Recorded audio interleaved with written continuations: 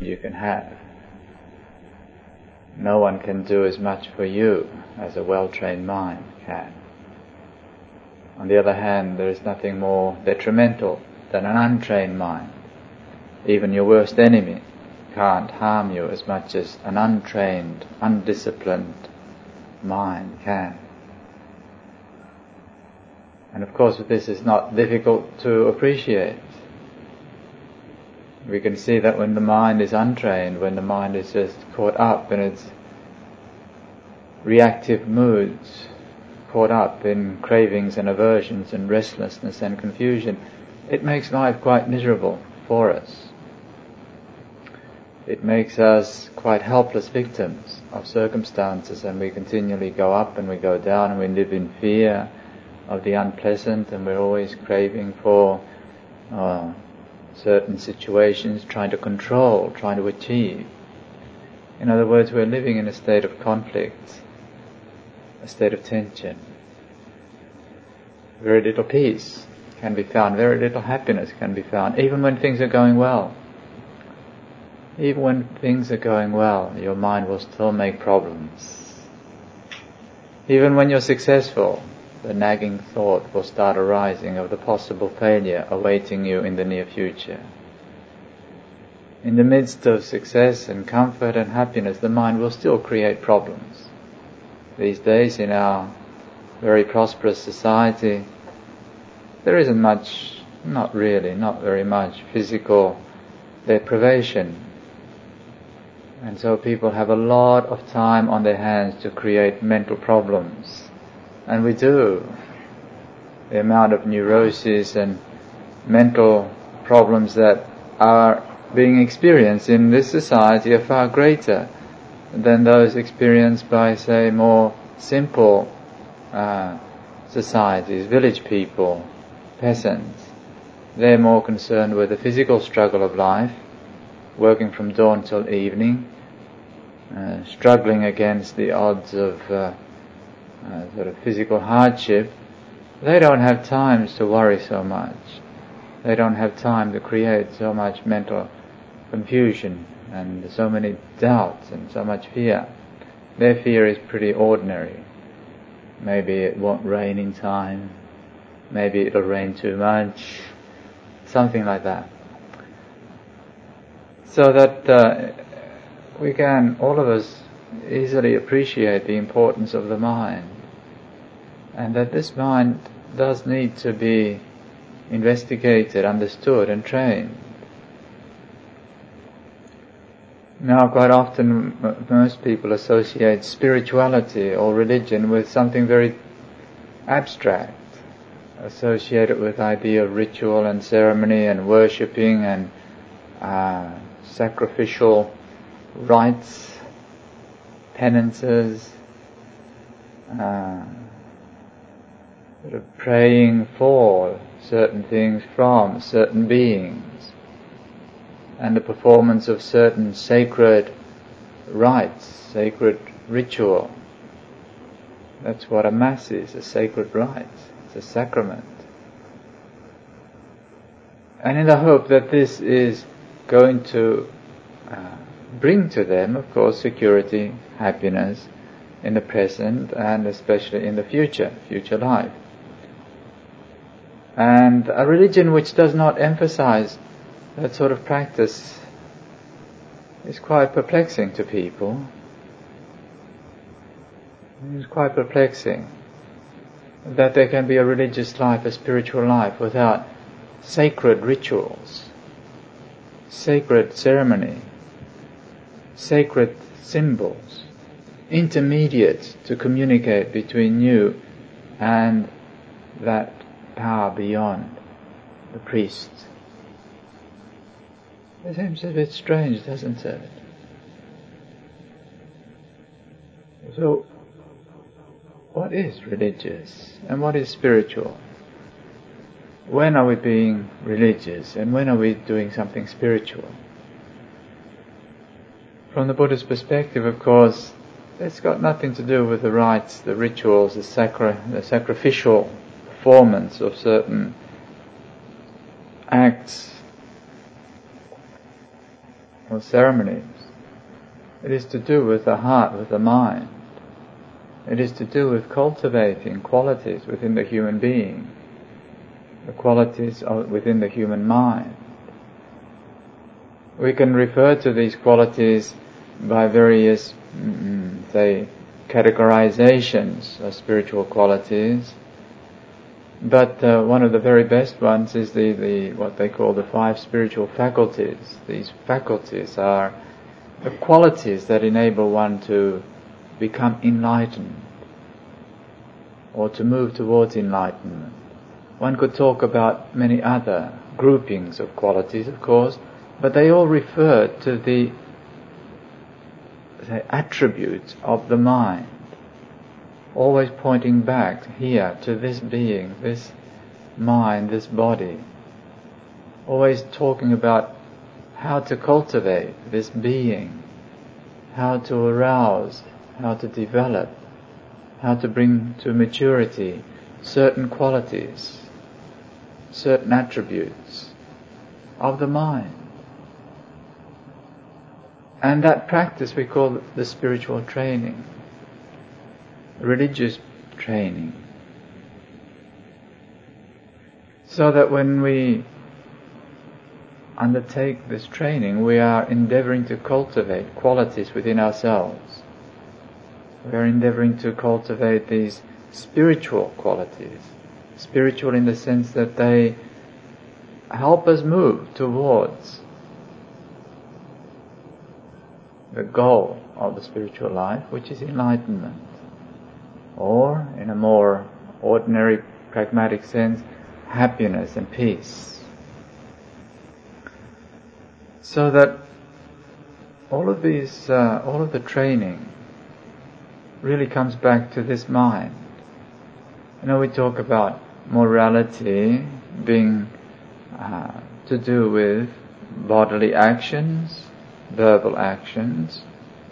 Yes, that's true. All the rules are only to do with your body and your mind. With your body and your speech. All the monk's rules of discipline. All to do with what they can and can't do, and how they do it, and when they do what they do, in which situations. All to do with body and speech. The 5 precepts are all to do with body and speech. The 8 precepts are to do with body and speech. However, what's behind the act? What's behind the speech? Before you do anything, the mind wills, intends. It's the intention, it's the volition. Before you speak, you may say, I spoke before I actually thought, as if your mouth just opens by itself and starts speaking.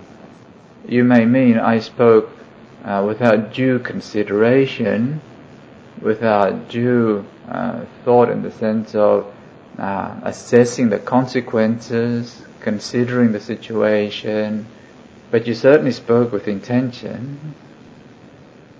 Your mouth doesn't open by itself and your tongue starts wagging and you start speaking without any mind. You've never seen a corpse do that, I'm sure. I have never seen a corpse just start talking. If it does that, then I begin to suspect that it's not a corpse. Begin to suspect there's something fishy going on. So behind the body, behind the speech, behind the action, there is the volition, the mind. And so everything does come back to the mind, really. In order to be able to live according to certain principles, certain standards, the mind must be willing to do it. The mind is that which runs the show. The mind leads, the body follows, the speech follows. This is why in the very first verses in the Dhammapada, the Buddha said that the mind leads. The mind is the forerunner to all states, all acts of good or bad. So it is very much the mind that we are concerned with. And the spiritual life is very much concerned with cultivating the mind. cultivating qualities in the mind. Because this mind is not something static, not something still and stagnant. It is not just like a solid mass of unchanging state of stillness. The mind itself is a process, and that mind is in a continuous flux, continuous state of movement. The mind can have all sorts of attributes. The mind can be skillful, the mind can be unskillful. The mind can be trained. This is very important for us to appreciate this. If we don't understand this, there is no progress on the spiritual path. Another very important saying of the Buddha was with regards to this mind. He said, I'm just sort of paraphrasing, not accurately quoting these things, just presenting to you the gist, the heart of them. He said that this mind, in its more basic original state, is quite radiant, luminous, but it becomes tarnished or blemished by the defilements that arise in it. However, if one cultivates this mind, develops this mind, it is possible for the mind to remain luminous and radiant, so that the defilements do not blemish it, do not tarnish it. For those who understand this, there is the practice of mental cultivation. For those who do not understand this, there is no practice of mental cultivation. In other words, if you appreciate the fact that this mind can be trained, that the essential nature of the mind is not to be defiled, but to be radiant and luminous, and it is possible to attain to that state, then you have a direction and a purpose. You have the motivation to undertake the citta bhavana, the cultivation of the mind. For those who do not know this, of course, there is no citta bhavana, because there is no knowledge that it can be done, so there's no motivation to do it. So this is very important to appreciate. The mind can be understood, the mind can be trained. The spiritual life, the religious life, is primarily concerned with this process of understanding the mind, training the mind. Cultivating spiritual qualities is primarily cultivating the mind. And once we know this, we will begin to see that spiritual life is not something restricted to any particular activity, any particular situation, any particular ceremony, any particular holy place. The spiritual life is more the life of cultivating spiritual qualities, and that can be done anywhere, anytime. This is not dismissing the value of having places of worship, places of practice, having symbols, having ceremonies, having formal religious gatherings. It's not dismissing that, but it's pointing to something more basic and more widely practical, usable. And that once we understand what the spiritual practice is and the spiritual life, then we see that it's boundless, not bound by time and place. So cultivating the mind, cultivating spiritual qualities. Spiritual qualities are those qualities which, as I said, help us move towards enlightenment or move towards peace and happiness. The 5 spiritual faculties are just, well, as I said, one grouping. It's quite good. These 5 actually, the Buddha said, were the measure by which we could assess how close to or how far one was from enlightenment. Because when he was asked as to why some people became attain fruit of practice, attain enlightenment quickly, whereas other people seemed to take forever. He said it was due to these 5 spiritual faculties. Those who had quite mature faculties, those people who practiced could attain enlightenment quickly. The ones whose spiritual qualities were as yet weak and undeveloped, those people would take a long time. So these, one could say, are a measure of our spiritual maturity. These 5 are, first one, confidence. And as I said, this is what gives you motivation, the confidence. One, confidence that this mind can be trained. Once you know that, then you have motivation. Yes, I can train the mind. Confidence that the mind can be purified. Then there's the idea of purifying it. Confidence in the teachings which say, you have to purify the mind. No one can purify it for you. Otherwise you just put it aside and wait for the guru to come along to zap you on the forehead. Why bother doing it before then? You may as well just relax. So it's the confidence that is, I have to do it. So there's a willingness to rise up and do it. It can be done. So there is the volition to try and do it. So this sort of confidence. There is a need to do it because it's quite important. The mind is the forerunner. You know, what's going on there in the mind is really the important thing. The quality of the mind. Whether it's creating hell or heaven, it's your mind that's doing it. You may consider that the conditions around you are creating heaven and hell, but no, it's basically your mind. Sitting here in the one room together, one can be in heaven, another can be in hell. Yes, sitting on the tram, side by side, one person is in heaven, the other one is in hell. The mind is doing it.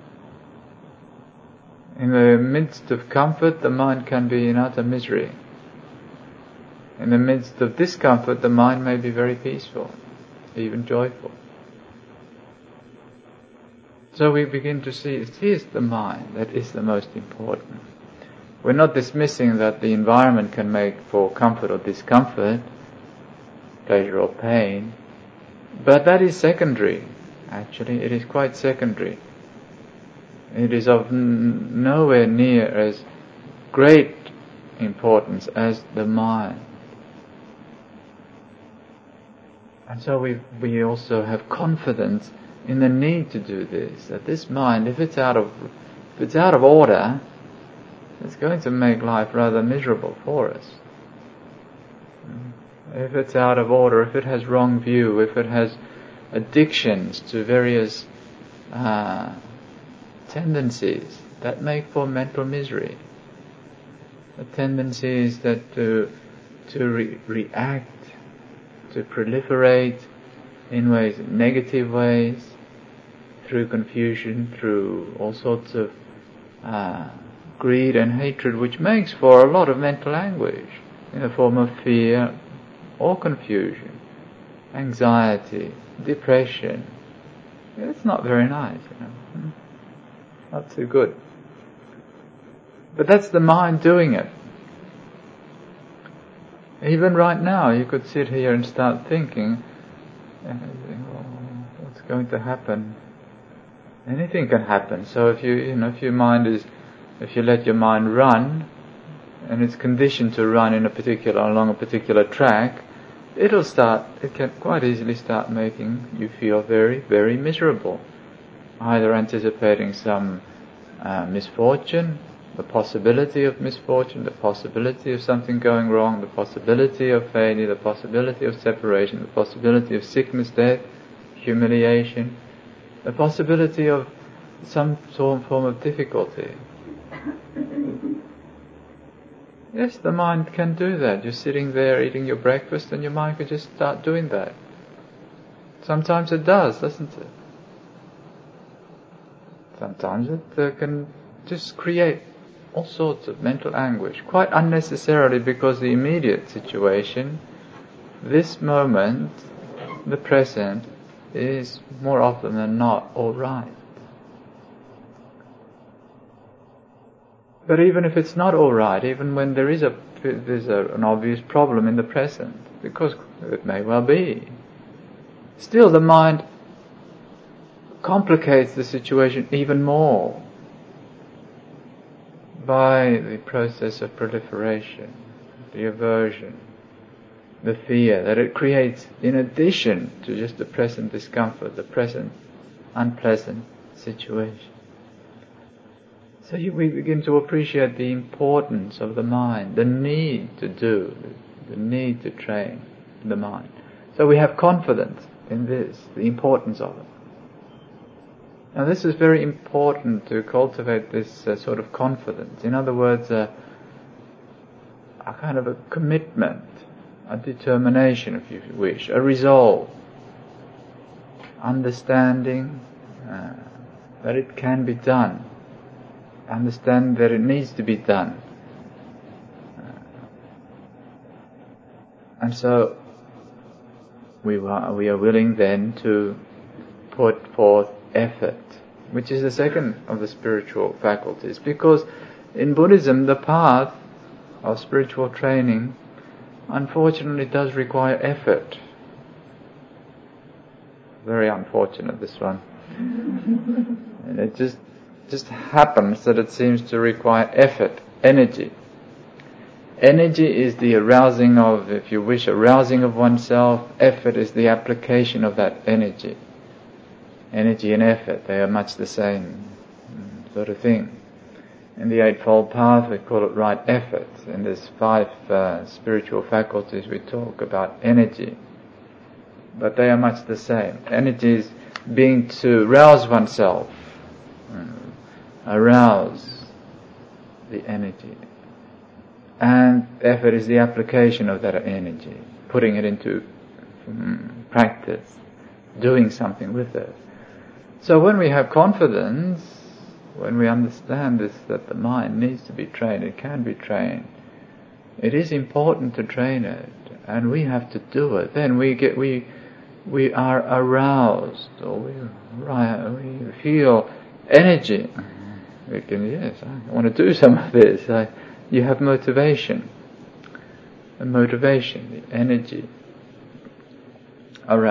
is aroused. And this is very important because without the arising of energy, we won't really be able to do anything. We may even think about doing it, but we won't do it. Why? I said how nice it is to start off the day by sitting meditation.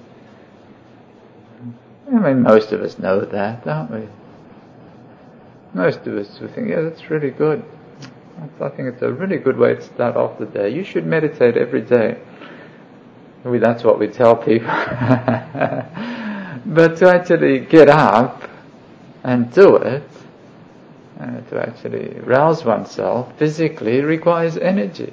The energy to rise up, the energy to apply oneself, the energy to go against just laziness, the energy that that stops us from sinking into complacency, lethargy, a hopeless state of just laying down and being carried along by the stream. So this energy is a very important spiritual, it's spiritual quality. It's amazing, isn't it? But it does require energy. In Buddhism, quite contrary to some people's belief, the path does require energy and the application of energy and effort. And because you have to do it. All that the teachers can do, even the greatest of the teachers, even the greatest masters, even the Buddha himself, could point the way in the most skillful, powerful ways, but still the individual had to make the effort, had to take the steps. And so it does put a lot of responsibility onto our own shoulders. We have to take the step. We have to make the energy. Of course, it would be nice if we just had to wait, and when the Guru came, he would enlighten us and everything would be resolved. Some people talk like that. Well, everybody believes different things. It's all right, but the idea is when the real guru comes, then you'll be ready. So in the meantime, don't worry about it. And now this is a cop-out, I think. It's a cop-out. Certainly from the Buddhist point of view anyway. We have to rise up, have the confidence, arouse energy, have energy, and then apply this energy. Now the way we apply energy is to apply it for some specific purposes, some specific tasks. Now in the spiritual faculties they enumerate a few things, but actually it goes far beyond that. See, all these groupings of teachings, they're only a skillful way of teaching. It's not as if only these 5 and nothing else, and only this 8 and nothing else. They're all just skillful ways of grouping things together for the ease of comprehension, remembrance and explaining.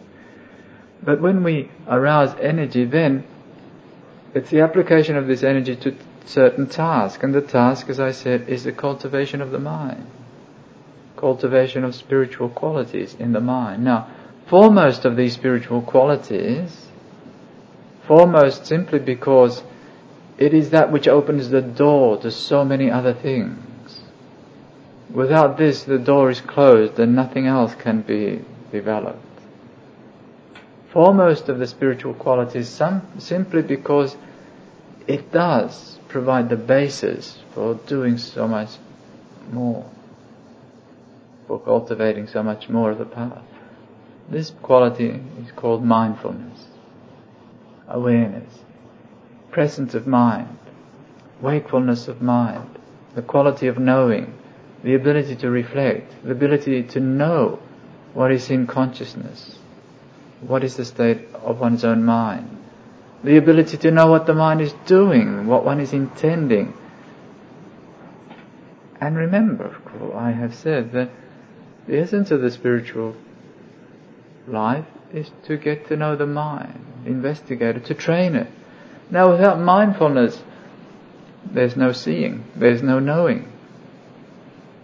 There is therefore no training. Without mindfulness, there is no training, there is no path. So now you may understand why it is so important that this quality opens the door. This quality opens the door, makes it possible for us to train, to get to know the mind, to train the mind, to cultivate other qualities. So this quality is foremost mindfulness, sati. It is the ability of the mind to wake up and know according to awareness. Know what is being experienced in this moment, what the mind is like in this moment. In other words, what are you thinking now? What are you feeling now? What are you intending now? When this quality is present, we begin to see the mind. When this quality is present, it offers opportunity for us to then make choice, to train, to develop, to cultivate the mind. If you want to cultivate a garden, you have to get in there first, right? Or if you want to clean up this house, you have to get into this house first. It's no good standing out in the street thinking about cleaning this house up. You're standing out there and think, I'm going to clean up the house. And it just doesn't work like that. First thing is you've got to walk in the front door. Open that door. Once you're inside, you can see. You can see what's in there. You can see what needs to be cleaned. You can see how to clean it. You can see what to do. But as long as you're outside, there's no cleaning possible. You don't even know what's in there. So this mindfulness is the quality of opening, we can say, is like opening the door. Opening the door and seeing, getting to know what is going on. What is in the mind? What is the condition of the mind? What's the state of the mind? What is the process in the mind? Because this mind, as I said, is not just a blob, it's not just a mass of solid, constant, static, stagnant something. The mind is just a process of mentality, just a process of movement of consciousness with various qualities. It can be seen, it can be observed, it can be understood, it can be changed, it can be directed, it can be trained. Otherwise, if it couldn't, there'd be no mental cultivation. And if there's no mental cultivation, that means we have to remain stupid all the time. But we already understand now, we have the confidence, that's why we have the motivation. Now we arouse the mindfulness. So we can see the mind, so we can train it. Now this mindfulness is a very, as I said, it's like a foremost quality. And when and how do you cultivate mindfulness? When and how and where? Does it require going and sitting in a shrine room? Does it require kneeling on your knees and praying to someone? Does it require putting on certain clothes? Does it require a particular day, the holy day? No. Those things may be useful as skillful means to help us, like coming to a special place. That these are all skillful means, but don't mistake the means for actually the process taking place. If you want to serve some food, you may put it in a dish and have cutlery there in order to be able to eat it, but don't mistake the fork and the spoon and the knife and the plate for the food. It's not really the fork. The fork is useful, but you don't eat the fork. It's not the fork that really enables you to be full. If you didn't have a fork, you could eat it with something else. Pick it up with your fingers. If you didn't have your fingers, you may even stick your beak. You may even eat it just with your mouth. Or you could even be fed by somebody else. Important thing is the nutriment of the food. So we mustn't mistake those symbols and the form and the, for the actual food. This is very fundamental to appreciate this. The time, the place, the ceremony, the symbols may be useful to help us cultivate the quality, but they are not the quality. And this cultivation of mindfulness is not really dependent on time, place, ceremony, or otherwise. It is something that can be done. So in actual fact, whenever we are applying the energy, making the effort to be awake, then we are undertaking a spiritual practice. Whether you're sweeping the floor, whether you're cooking, whether you're cleaning the bathroom, doing the gardening, driving the car, spiritual practices, whenever we make the effort to be awake, to be mindful, to know what's going on, to see the mind.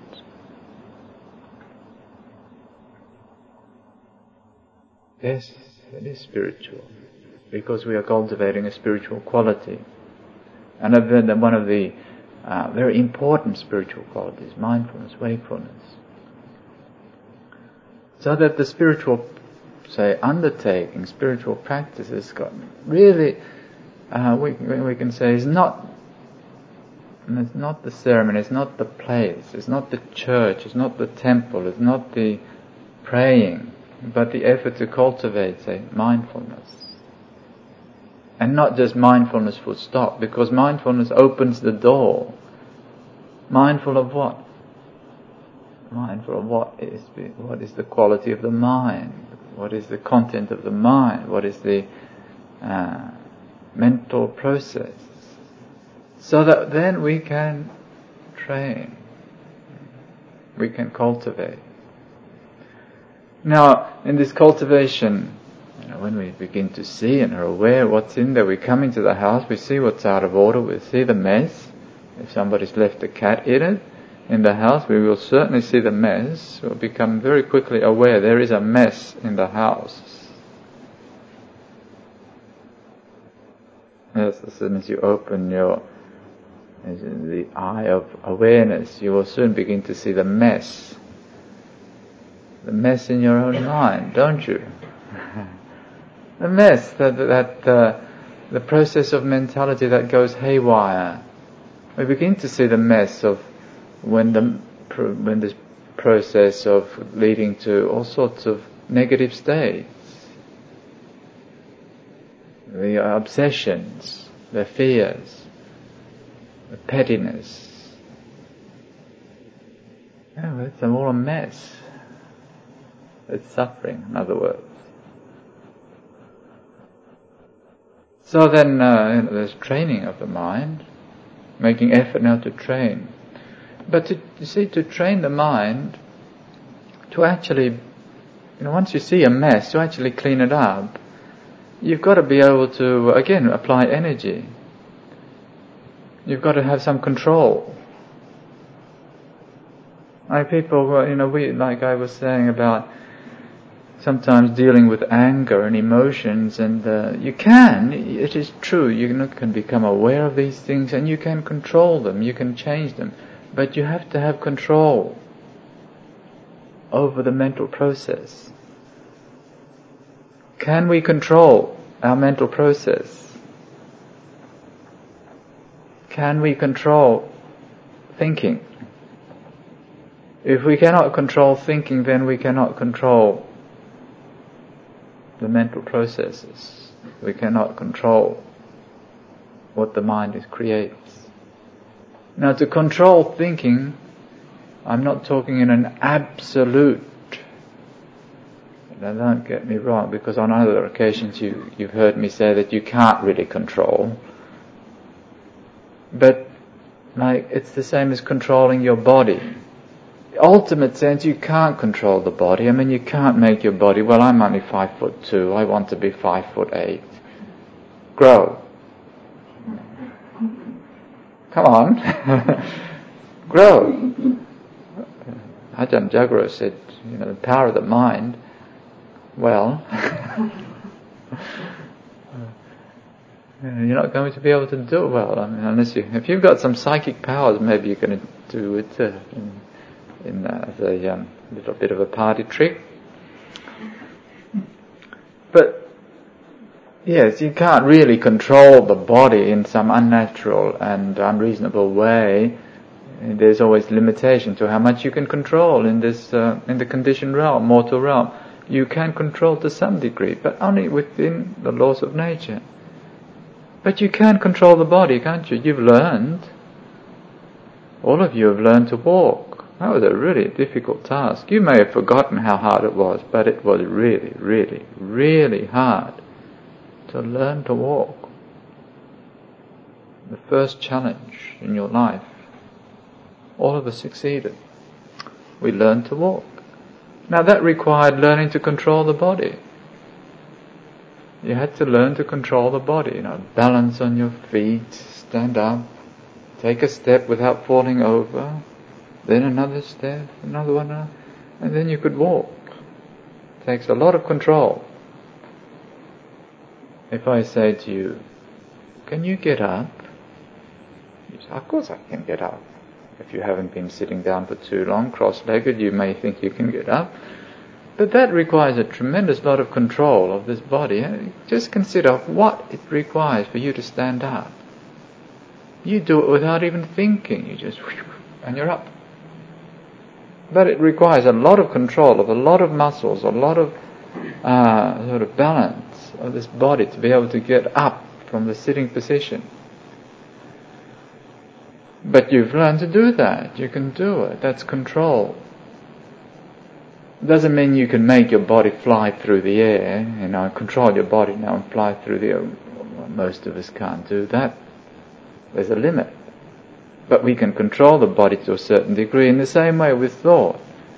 We may not be able to control thought in the absolute ultimate sense, but there is a degree of control that is possible and that is necessary and that is beneficial to us.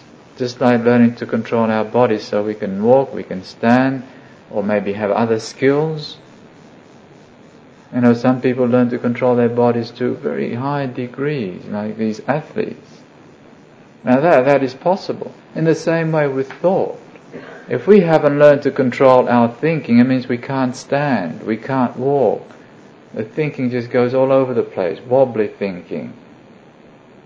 Sort of you try to think of one thing and then it sort of falls over into something else. And wobbly thinking, confused thinking. It's just being led around by all sorts of habits and obsessions. That's out of control, and that is misery. That means we're vulnerable and victims of circumstances. That's why in the midst, as I said, in the midst of ease and comfort, we can still create problems. It's the thinking which is out of control. Just like we've never learned to walk. And you think there'd be something wrong if we'd never learned to walk. Well, mentally we haven't learned to walk. We certainly haven't learned to run. We certainly haven't learned to do anything very spectacular. Because most of our thinking is mechanical and habitual, and we don't have so much control. That's why the emotions and these mental states seem overwhelming to us. So now, controlling this means just like learning to control the body is nothing. Don't think of it as unnatural. There's nothing unnatural about learning to walk. You don't think, well, if you were supposed to walk, you'd just walk. You wouldn't have to learn to walk. You learn to walk, don't you?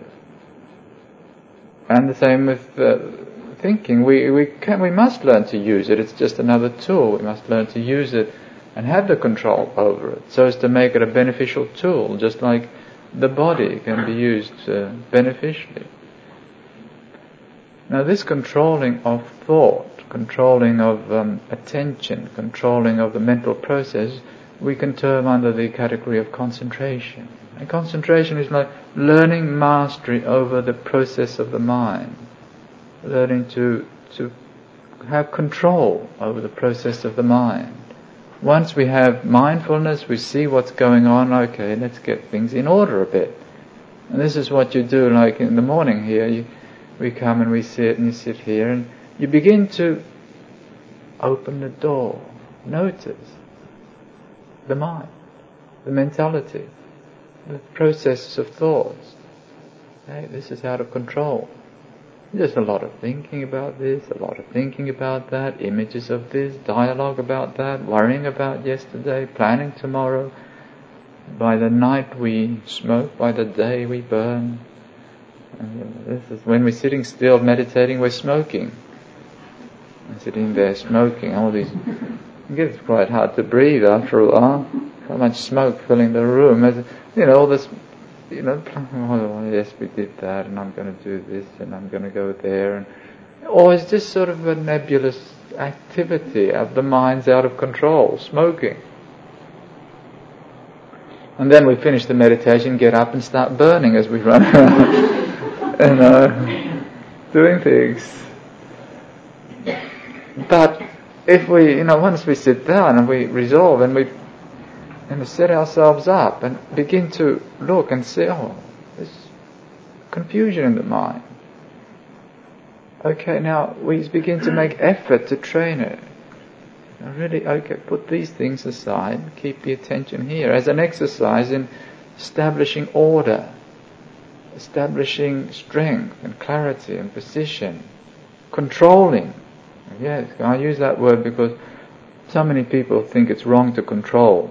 People really thought it was wrong to control. They just, I think, They should reconsider what they're doing with their bodies, what they're doing when they drive, because it's all to do with control, everything. And the mind needs the same degree of care, the same degree of